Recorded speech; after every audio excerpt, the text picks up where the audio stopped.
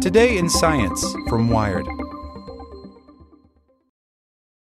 Want to learn how you can make smarter decisions with your money? Well, I've got the podcast for you. I'm Sean Piles, and I host NerdWallet's Smart Money Podcast. Our show features our team of nerds, personal finance experts in credit cards, banking, investing, and more. And they'll help you make the most of your money while cutting through the clutter and misinformation in today's world of personal finance. You'll get clarity on strategies to help you build your wealth, invest wisely, shop for financial products, and plan for major life events. Listen to NerdWallet's Smart Money Podcast wherever you get your podcasts. As a longtime foreign correspondent, I've worked in lots of places, but nowhere as important to the world as China. I'm Jane Perlez, former Beijing bureau chief for the New York Times. Join me on my new podcast, Face Off, U.S. versus China, where I'll take you behind the scenes in the tumultuous U.S.-China relationship. Find Face Off wherever you get your podcasts. Today in Science from Wired. Presented by Raytheon Technologies. Our nearly 200,000 engineers, researchers, and people with purpose are building the future today. We're pushing the limits of known science to go deeper into space, advance aviation, and build smarter defense systems that protect all of us here at home. That's the future of aerospace and defense. Learn more at rtx.com. What happens when you fly a science plane through wildfire smoke?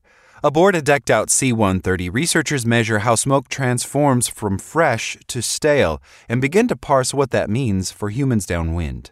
By Matt Simon. Typically, the smell of a campfire is at the top of the list of undesirable stimuli when you're on a plane. But for wildlife researchers aboard a tricked-out C-130, that was the smell of sweet, sweet science in the summer of 2018. Loaded with a bevy of instruments, the chunky cargo plane crisscrossed through plumes of 24 wildfires up and down the West Coast, sucking in smoke and spitting out data. The mission? Explore the peculiar transformations of wildfire smoke. Scientists are finding that the smoke you breathe downwind of a blaze can be dramatically different in its chemical composition than the smoke when it's coming right off the flames. That could have big implications for how we assess wildfire smoke as a threat to public health, even for people who live thousands of miles away from the fire itself. Modeling this summer performed by the National Oceanic and Atmospheric Administration found that the West's historically awful fires spewed smoke that drifted clear across the country. Wildfire smoke is made up of two components, gases and particulates. The gases include carbon monoxide and dioxide, while particulates are tiny bits of charred vegetation. When a wildfire burns intensely, its heat drives air upward, carrying all that muck high into the atmosphere where winds sometimes blow the smoke thousands of miles. Among fire researchers, smoke at the source is known as fresh, but after a few hours, it's known as stale. It can be up in the atmosphere for days, getting really stale, during which time the gases and particulates are reacting not only with each other, but also with sunlight and gases already present in the atmosphere. By the time the smoke from West Coast wildfires reaches the East Coast, it's fundamentally transformed. Truly characterizing that transformation requires flying through wildfire smoke with a tricked-out plane loaded with instruments for sampling the atmosphere. Anything you can think of, we were trying to sample it in the smoke to get the most complete picture of what's getting emitted in these wildfires and how it changes as it goes downwind, says University of Washington atmospheric scientist Brett Palm, lead author of a new paper describing the research in the Proceedings of the National Academy of the Sciences. We're talking dozens of instruments that Palm and his colleagues spent 3 hours calibrating before each of their 16 7-hour flights. Unlike a typical lab where the power is on all the time, you can't let a C-130 idle all night to keep the instruments humming along. Some sampled organic and inorganic gases, while others counted particles. They even had instruments that measured the absorption of light by those particles.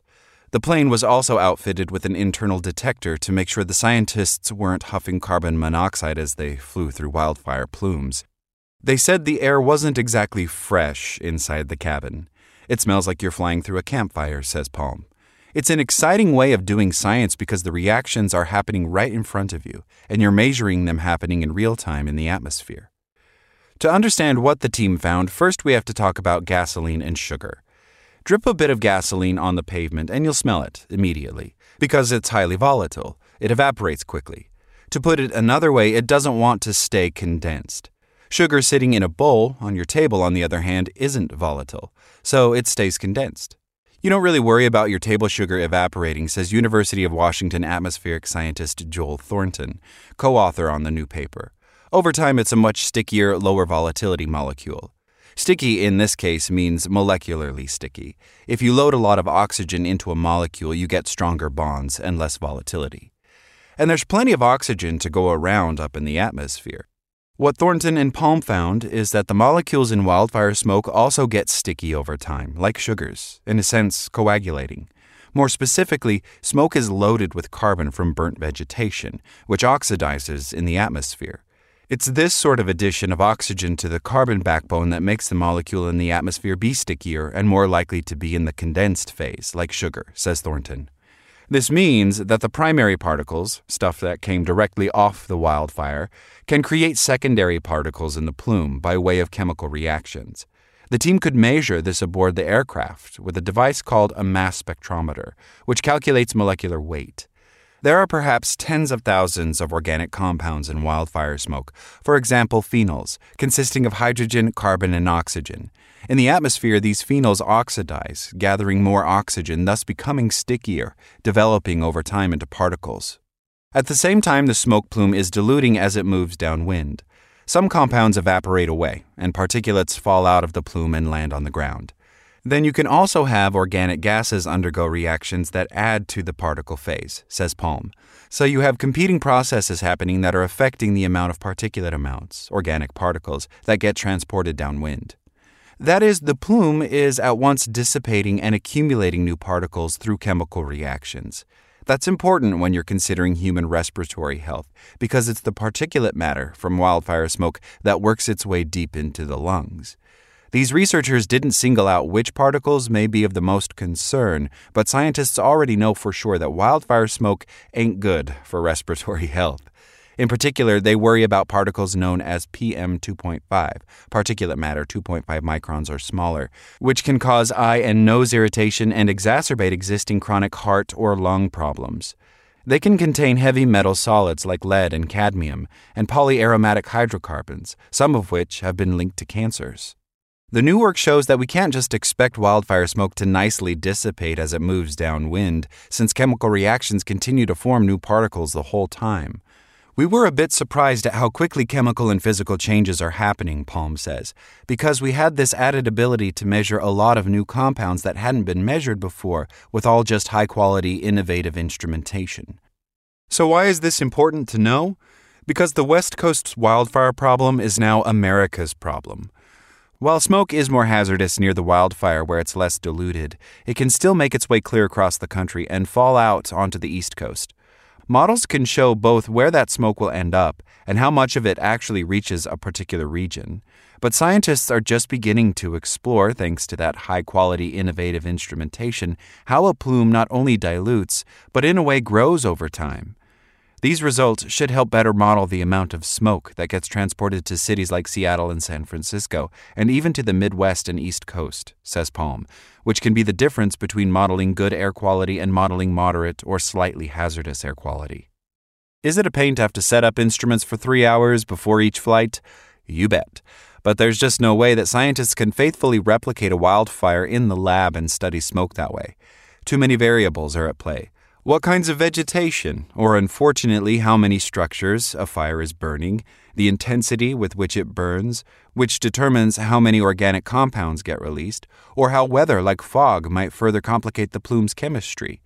These and a galaxy of other factors combine to create fire regimes, or the pattern of how wildfires burn across a particular landscape. This also means that future flights through other plumes will find unique chemical profiles of smoke. Every wildfire is singular. To me, it looks like they're opening up new avenues for research, says Rebecca Buchholz, an atmospheric chemist at the National Center for Atmospheric Research who wasn't involved in this work. And it'll be really interesting to look at other fires in other years, other times, maybe in different places around the world as well, to look and see how consistent their results are across different fire regimes. Australia's wildfires, for instance, are chewing through a far different landscape than the fires in California. You can have different compounds and different emission ratios of different particles and gases from different kinds of vegetation, Buchholz adds. So, for example, the emissions from grassland would be very different to the emissions from forests.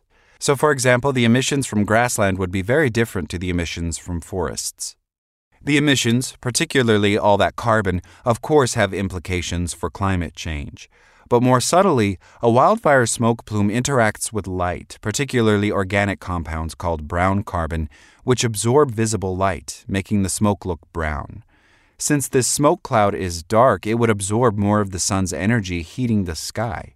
A lighter plume, on the other hand, would reflect and scatter more light, cooling the sky. All this in turn could affect the local weather on shorter timescales and potentially the climate on longer timescales.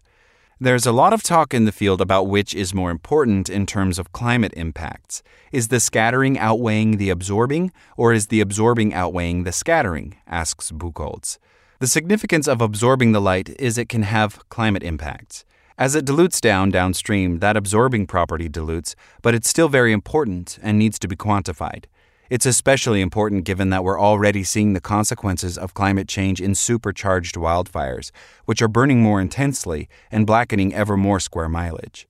Thornton and Palm's new research was done on smoke plumes in the afternoon. Next, they want to do night flights. This will allow them to better understand the role of the sun's energy in the multitudinous chemical reactions firing throughout the plume as the smoke goes stale. Like what you learned? Subscribe everywhere you listen to podcasts and get more science news at wired.com/science.